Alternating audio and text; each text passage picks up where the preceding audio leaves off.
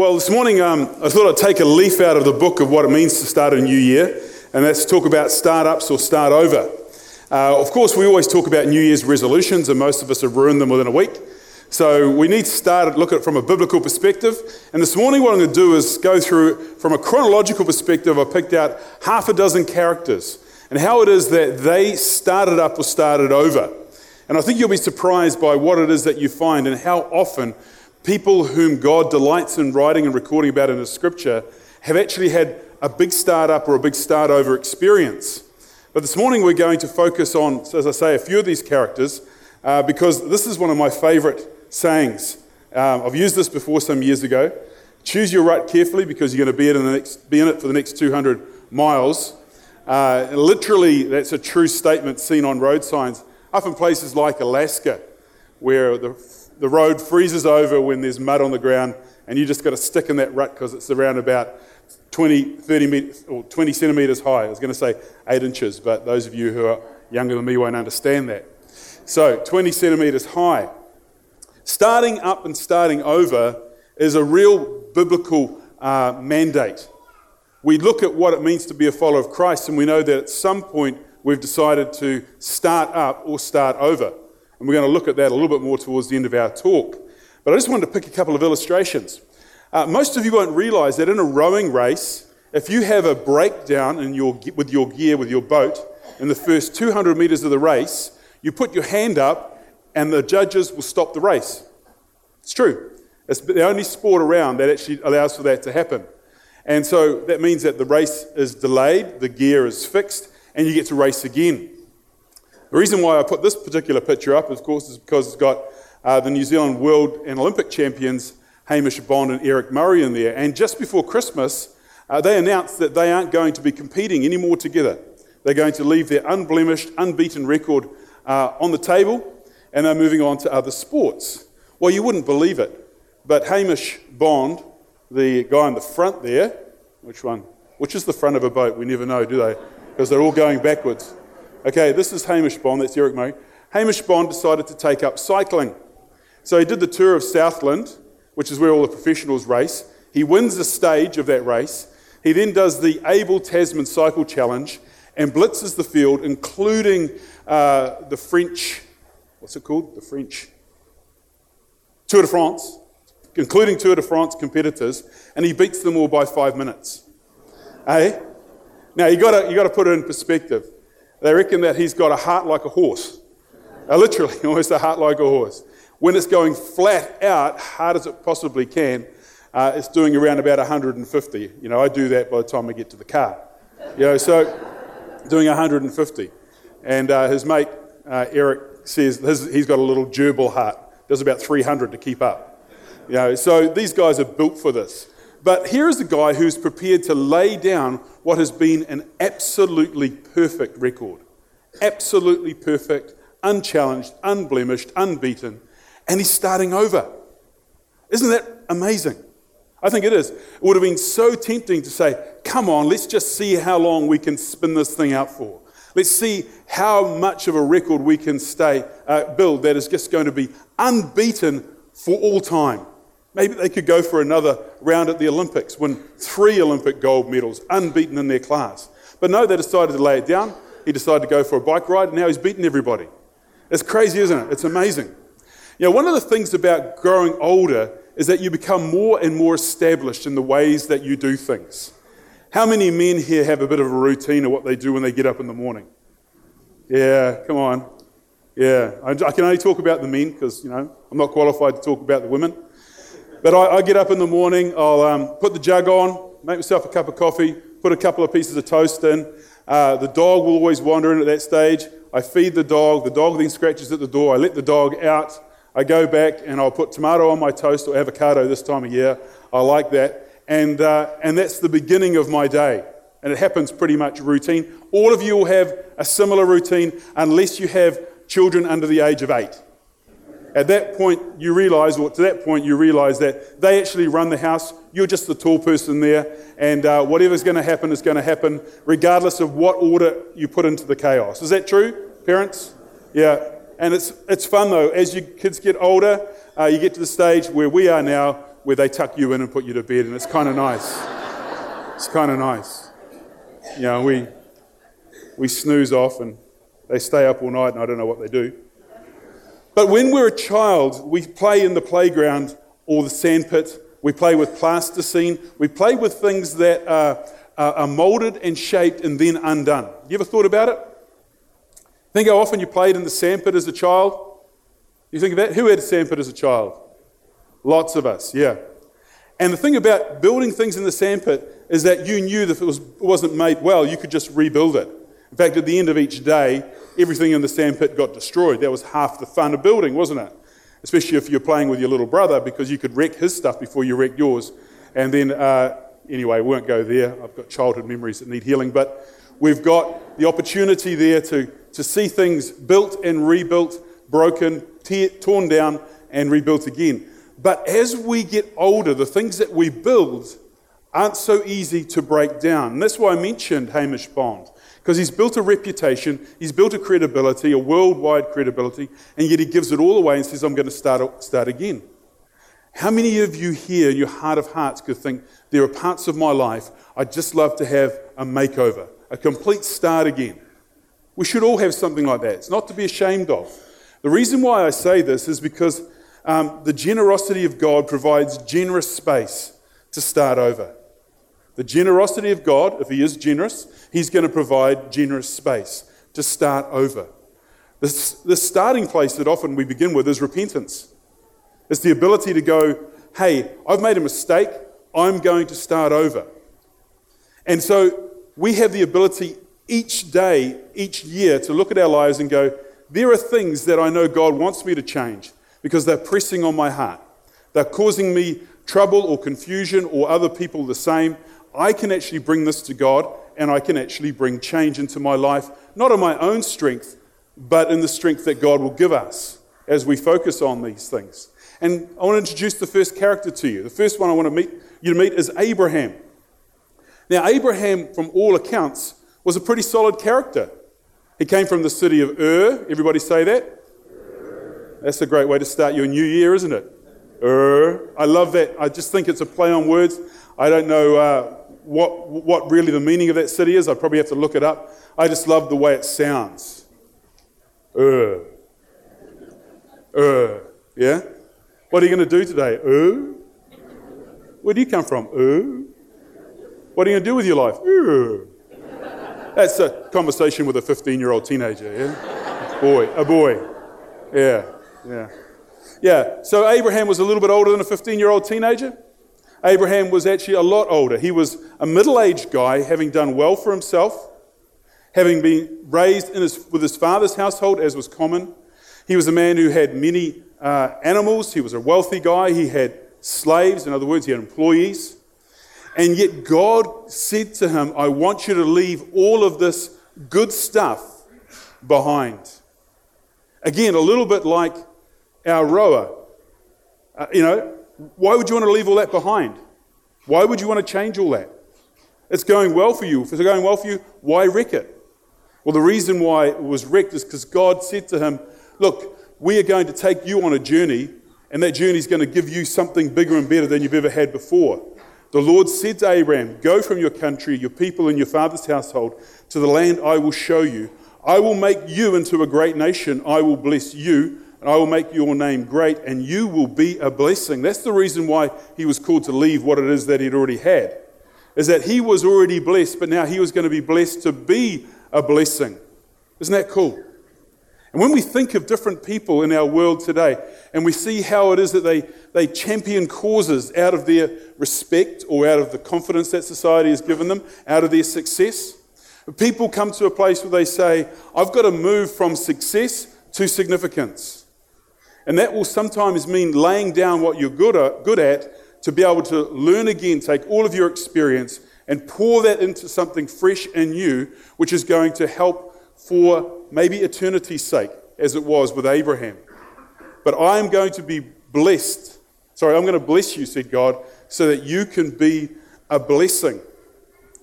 How many of you are in that place like Abraham? Successful, but maybe need a change. Because success in itself can be boring.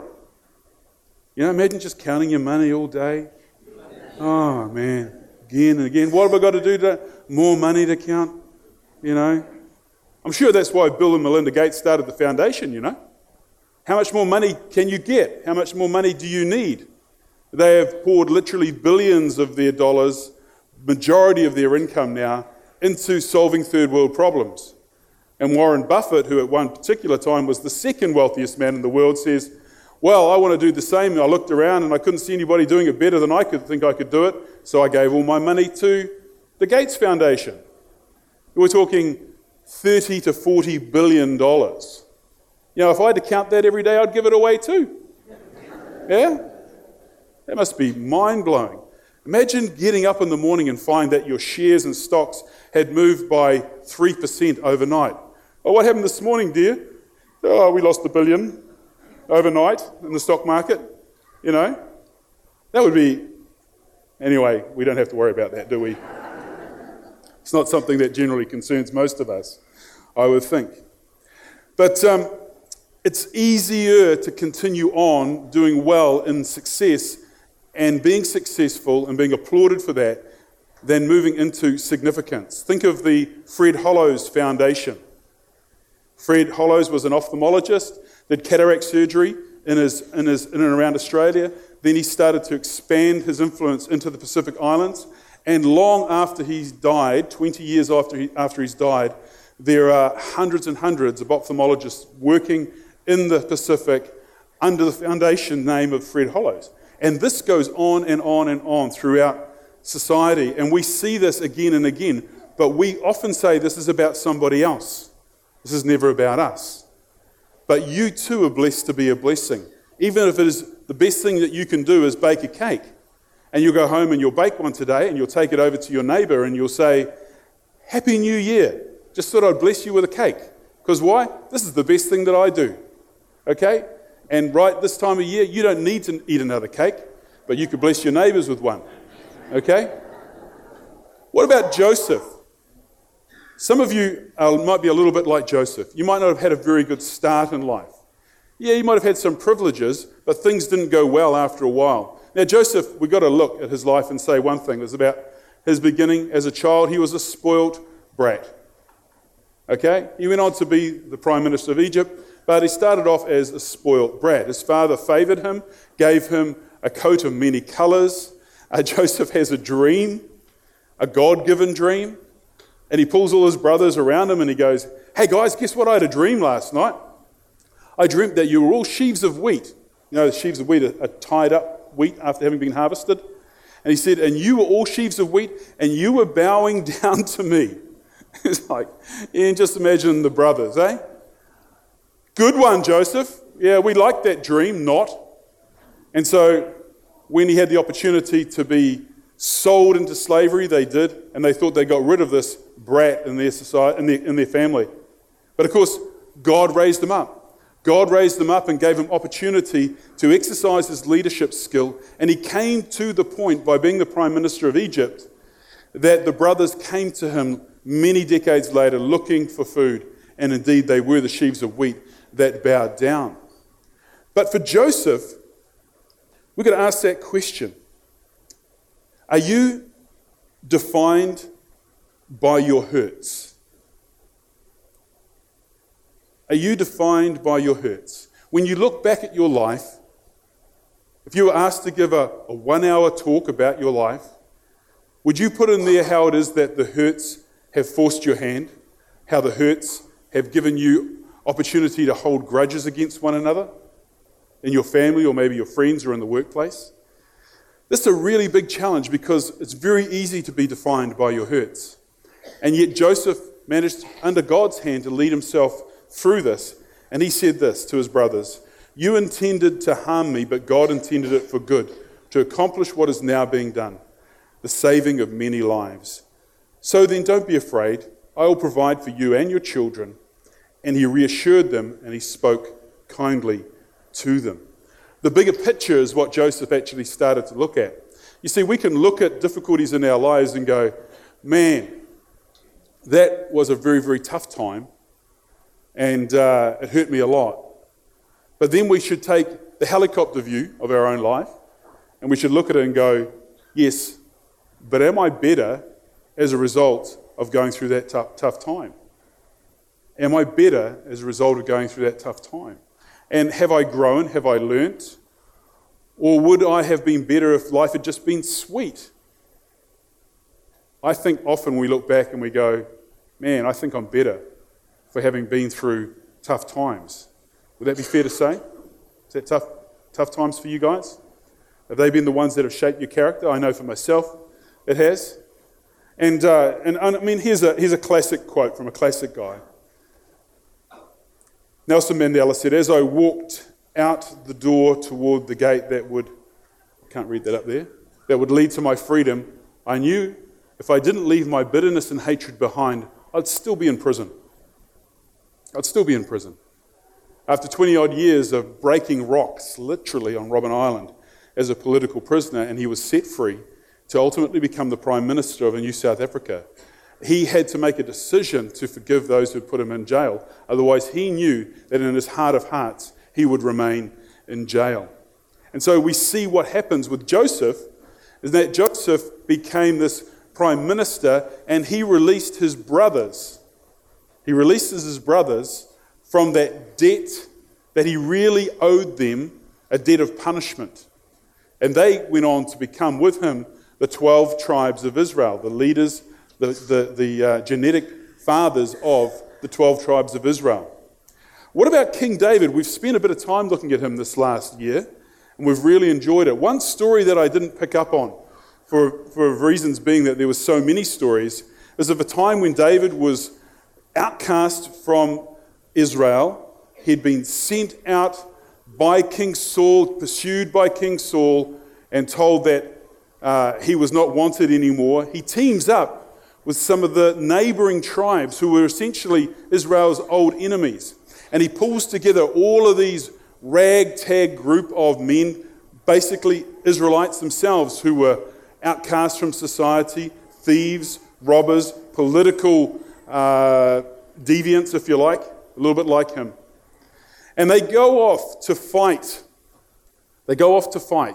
And they leave their women and their children and all of their possessions in a place called Ziklag, Z-I-K-L-A-G, Ziklag. And the enemy comes in when they're off fighting and takes all of their possessions away. All of their possessions away. And the men who were with David were so incensed, so angry. We just lost your wife and your children and your possessions when you come back.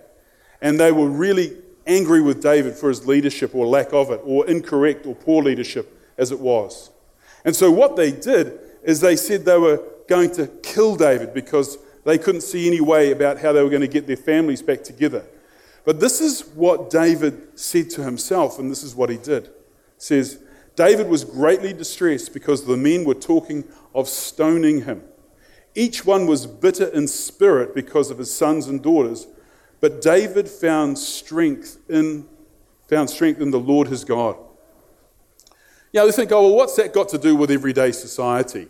It's not very often we go away for the weekend and come back and the Amalekites have raided our house. Okay? Well, recently, not living out to Puna anyway, where I live. Maybe Whakamaramara might happen.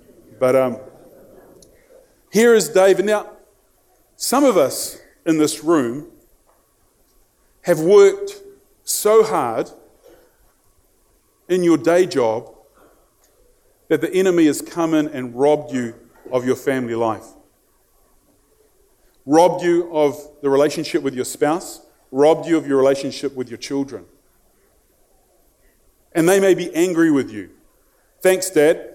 Yeah, you're off warring with the neighbours, trying to, make a living, as it were, as a soldier.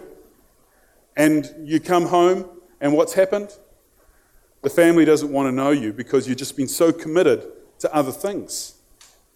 And these priorities that we have in our life, or lack of right priority, can be just as damaging as any war going on anywhere, except this one's happening right in your household. So David encouraged himself in the Lord. In other words, he said, I have to change this. I have to pursue the enemy in this case. And so what happens? The story goes on. Then David said to Abiathar the priest, the son of Ahimelech, "Bring me the ephod." This is a way in which they sought the Lord. Abiathar brought it to him, and David inquired of the Lord, "Shall I pursue this raiding party? Will I overtake them?" "Pursue them," he answered. "You will certainly overtake them and succeed in the rescue." Now, the point here is that I'm not saying you have to go off and kill a neighbour who's upsetting your family. What I'm saying here is that once he was confronted with the fact that his family was gone, he inquired of the Lord. And for anybody who's in a place where they feel that they're too busy, the first thing that you need to do is take this to God, because it's very easy to try to correct things like this in your own strength. God has a plan for your family. You need to know what that plan is. Don't do it in your own strength. Don't do it in your own wisdom. Your own strength and your own wisdom has already got you to the place where you are right now. So you need to look for an alternative way out. That's exactly what David did. He sought the Lord. He had courage to do so, even though he was surrounded by people who at the time were against him. Remember what I said before? The generosity of God provides generous space to start over. Starting over is a real hard thing to do. It's a really hard and courageous thing to do. But I found that when I think about this, there are two types of motivations that cause us to start over. The first one are the outsiders, the motivations that come from the outside. Oh, I'm really going to work hard because I want to own that car. I really want to work hard because I want to get further up the corporate ladder. Or I'm really going to because I see something that I aspire to. This motivation has its limits. What you're saying is that you're driven by some carnal need, some outside external need that is going to give you some satisfaction by owning something or being somebody based upon what society says you should aspire to and what you are good for. The other motivation, of course, is the insider's motivation. What happens on the inside? See, it's not about what you own, it's about whom you're becoming. God is really interested in who you are becoming in this journey of life. You can, as the scriptures tell us, you can own the whole world but lose your soul. How does that benefit anybody? And so when you're talking about making a difference, making a fresh start, you need to sit down with a piece of paper and say, who is it that I want to be by the end of this year? Not what is it that I want to own, where do I want to travel, what experiences I might want to have on my bucket list, but who is it that I am becoming? Because what we notice is that when we look back at the characters we've already looked at, Abraham was becoming a blessing. Joseph was going to become a man who held no bitterness and become a wise leader. David was going to become a man who rescued and restored families in that scenario. So it was about who he was becoming, who they were becoming. So when you sit down and you say, what am I going to do this year that's going to make a change in my life? It's not about, man, I want to buy that new car. It's saying, I would like to be more patient. I'm going to work hard in this area of my life. I would like to be more generous. I would like to acknowledge that I have 2 ears and 1 mouth, so I'm going to listen more. There are lots of things, and they're all common to us. How can I do this? By this internal motivation, the insiders.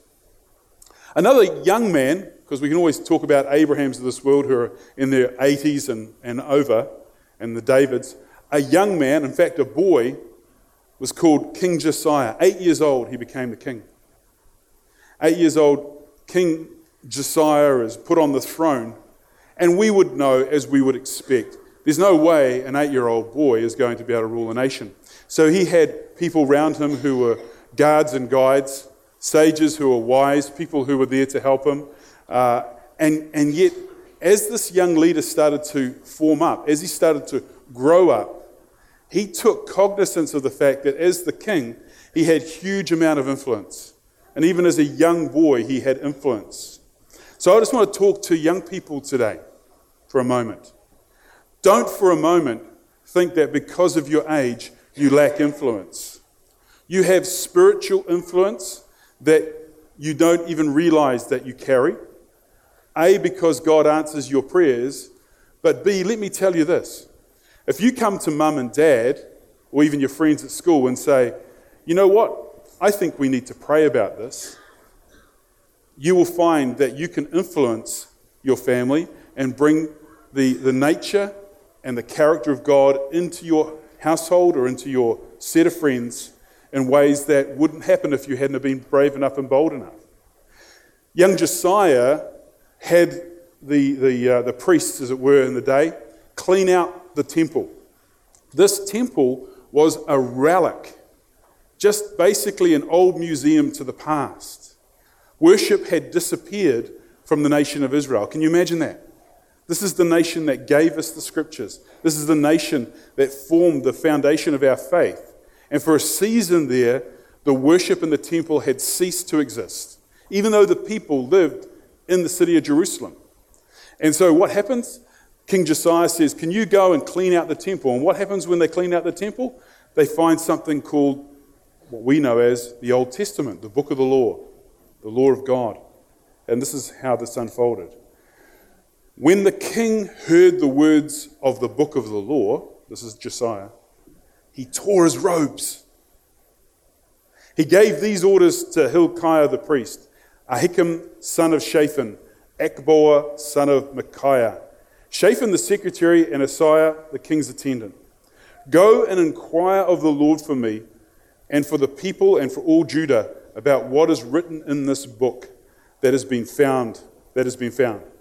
Great is the Lord's anger that burns against us, because those who have gone before us have not obeyed the words of this book. They have not acted in accordance with all that is written there concerning us. Here is a young leader saying, our history has been better than our present. One of the things I like as I get older is learning more about history. How many of you have been on that little journey as you've got older? You find that history is more interesting? Why? Because you're part of it, I suppose. Go figure. Yeah. But history repeats. History forms itself into a shape and a momentum, and it repeats its cycles throughout history, doesn't it?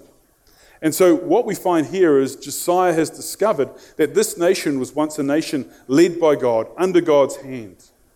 And maybe as a leader in your family, a leader in your household, you need to stop and say, hey, look, I think there have been better times in this family. I think there have been better times amongst us in respect to our collective worship and our collective honouring of God. There have been better times. This isn't to shame anybody, but just to simply say, we know that things slip. We all have those opportunities, though to rebuild and reestablish. And so Josiah willingly took Judah, the nation he was leading, out of an unrighteous rut. The nation had given up on God. The nation had forgotten its ways of worship. But it decided, under the leadership of the King Josiah, to pull down all of those places that the false gods were being worshipped. And in doing so, he established the right way once again. Now we're getting close to the end of my walkthrough. I've got two more characters to introduce to you, and you'd think that I would have this guy at the end. But because we're doing a sort of a chronology through the scriptures over this brief 30 minutes, I want to introduce what it was that Jesus said to us about change. Of course, Jesus is change personified, isn't he? When you think about the God of heaven and earth, the second person of the Trinity, who established and created the world, how his transformation was such that he allowed himself to be born as a child into that crib in Bethlehem. That is change personified. You don't get more dramatic change than to come into this world as a baby when you're the creator of the world.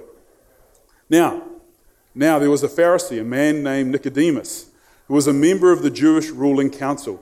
He came to Jesus at night and said, "Rabbi," that's Jesus, "we know that you are a teacher who has come from God, for no one could perform the signs you're doing if God were not with him." Okay, here is a huge statement by an eloquent and intelligent man, a guy who was respected amongst his peers, and he acknowledges that there is something powerful in this person of Jesus that he has never seen before. And what is Jesus' response to him? Can you imagine what Nicodemus was looking for? He'd be saying, "You must be of God. Maybe you could help me know what you know." Because that's what we do. When we tap into somebody who's got something that we haven't, we try to get them to help us understand how they got it so we can get it, and then we can be equal to them or better, maybe. That's a very human trait. But what does Jesus say to this person? Instead of going up, you've got to go back. And Jesus said, "Very truly I tell you, no one can see the kingdom of God unless they are born again." The generosity of God is that he creates generous space for us to start again. At 23 years old, I had a born-again experience.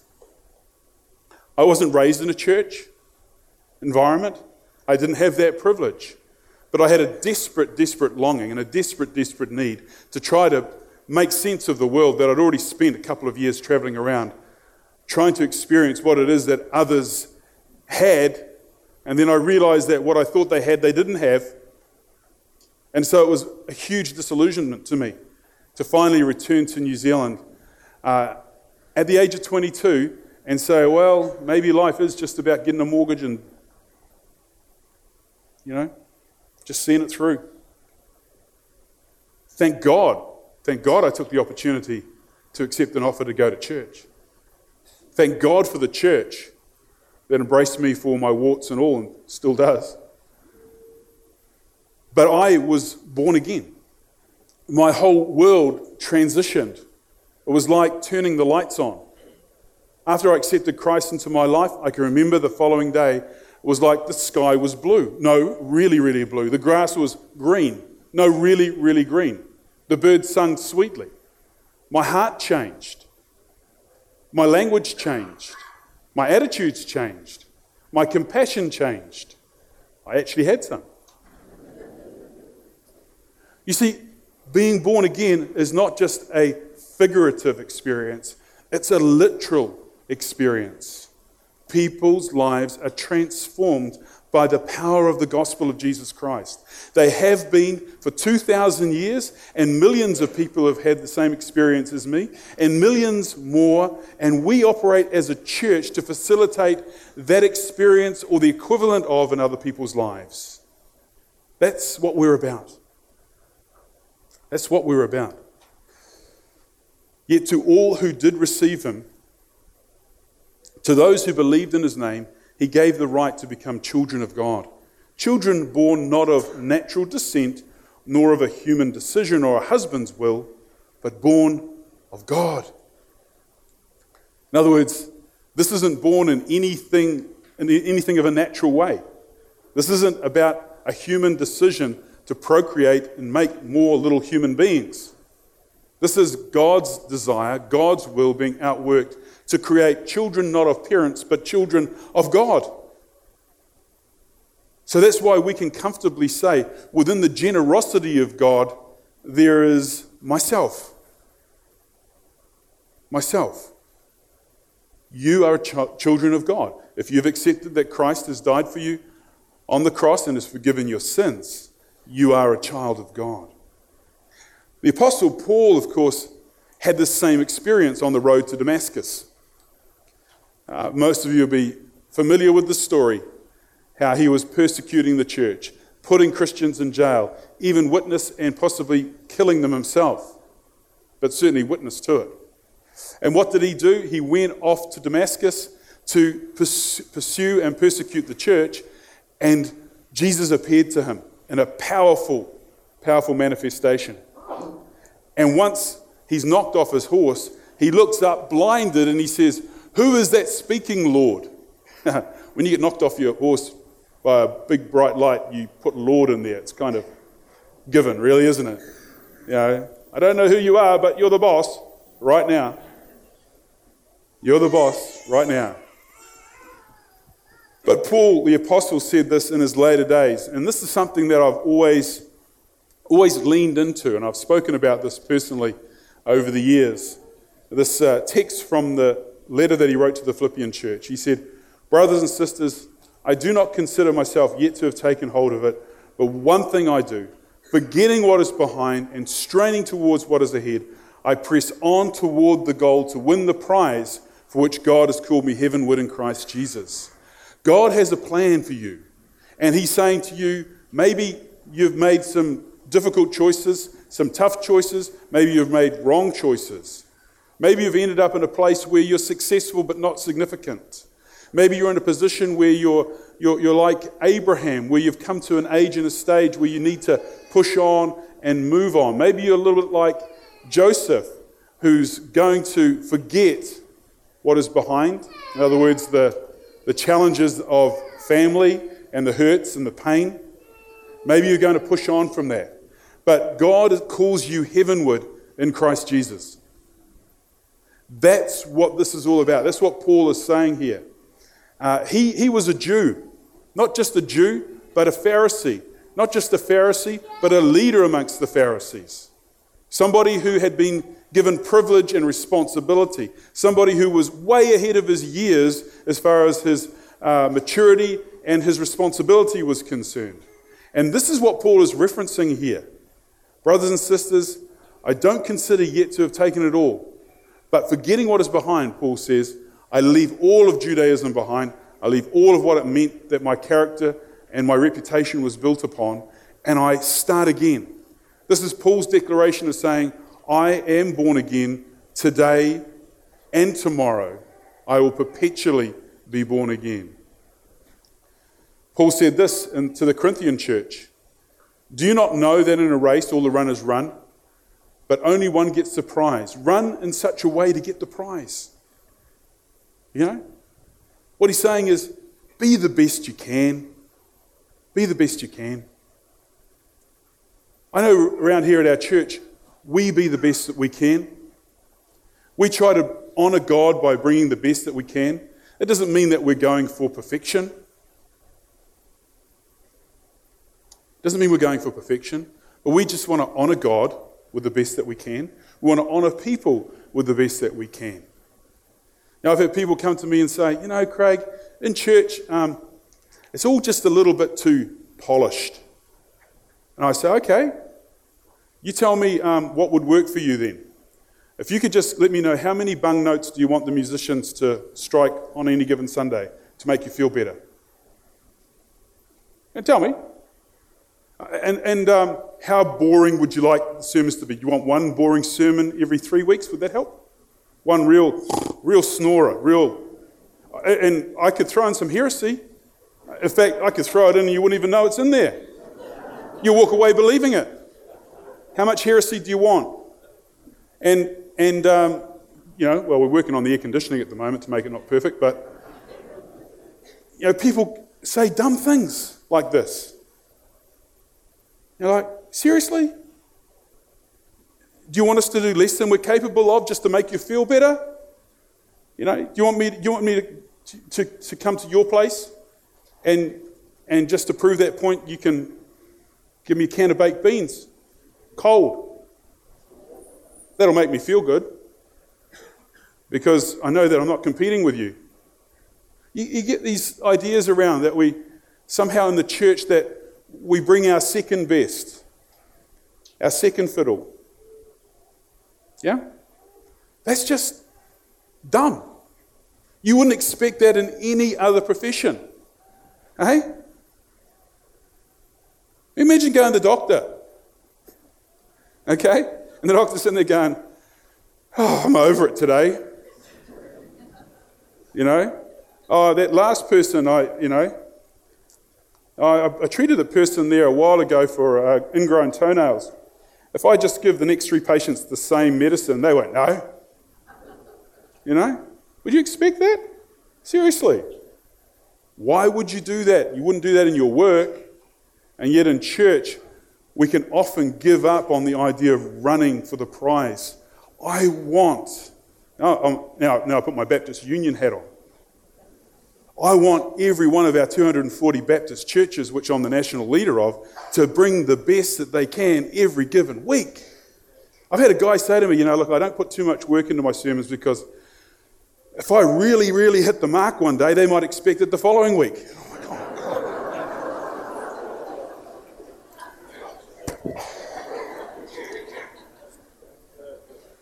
How do you reason with that sort of logic?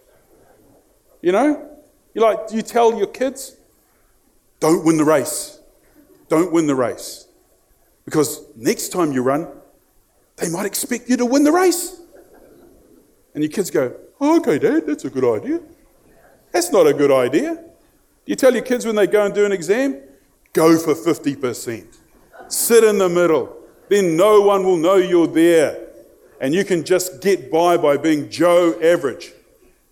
Yeah? You can name all your kids Joe.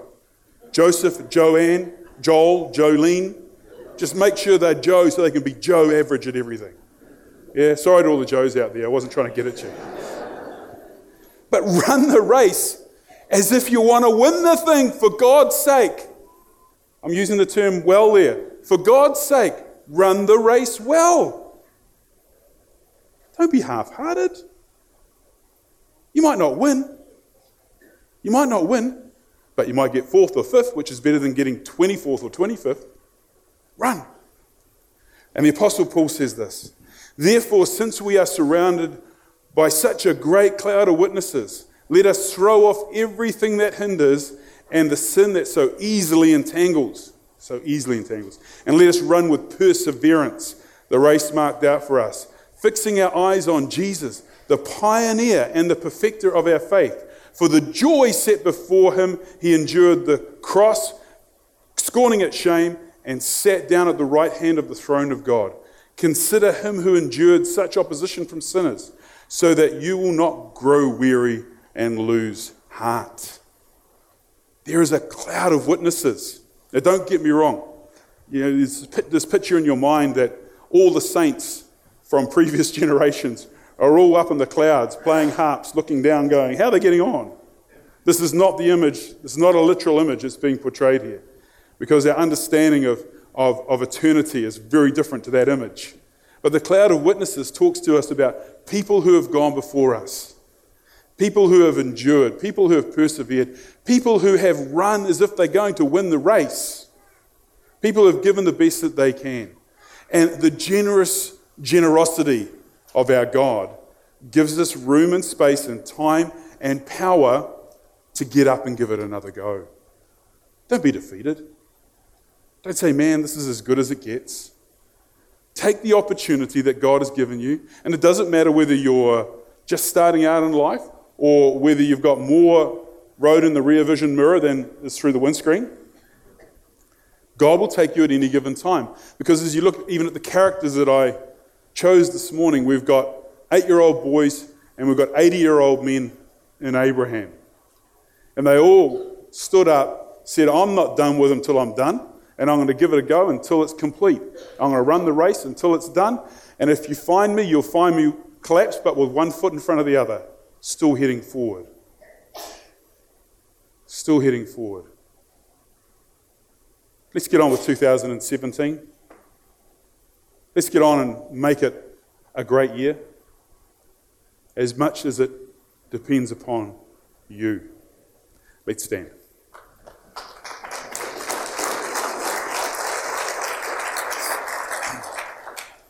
Praise the Lord, eh? If you're with somebody who you came with today, who you're close to, hold their hand. If you look at the guy next to you and you don't know him, and he looks strangely back at you, don't hold his hand. Okay? Father, we come before you today, and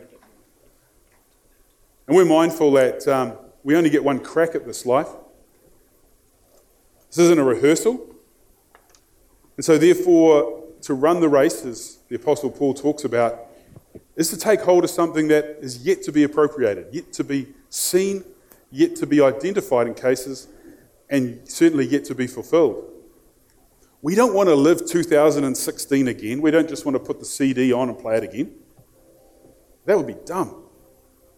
We want to be able to take hold of what it is that you've taken hold of us for. These great and wondrous things that you told the Apostle Paul that we should look forward to when we forgot what was behind and pressed on.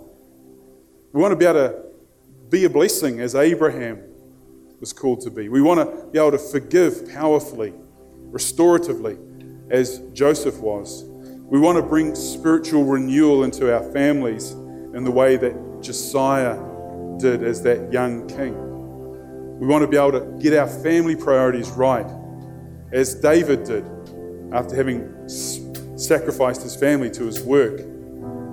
We want to obviously take every opportunity to receive the promises that Jesus has for us, that we too can be born again, not of human will, a human decision, but born spiritually, refreshed on the inside, renewed, made whole, forgiven, and have a whole new life in Christ. All these things are available to us. They're there for our taking. It's our choice. Your choice has already been made. You're for us, not against us. And so we thank you, Lord, for your amazing generosity that gives us the ability to make a fresh start wherever we are, with whatever situation we face. And so we ask all of this so Jesus will be glorified. And everybody said, Amen. God bless you.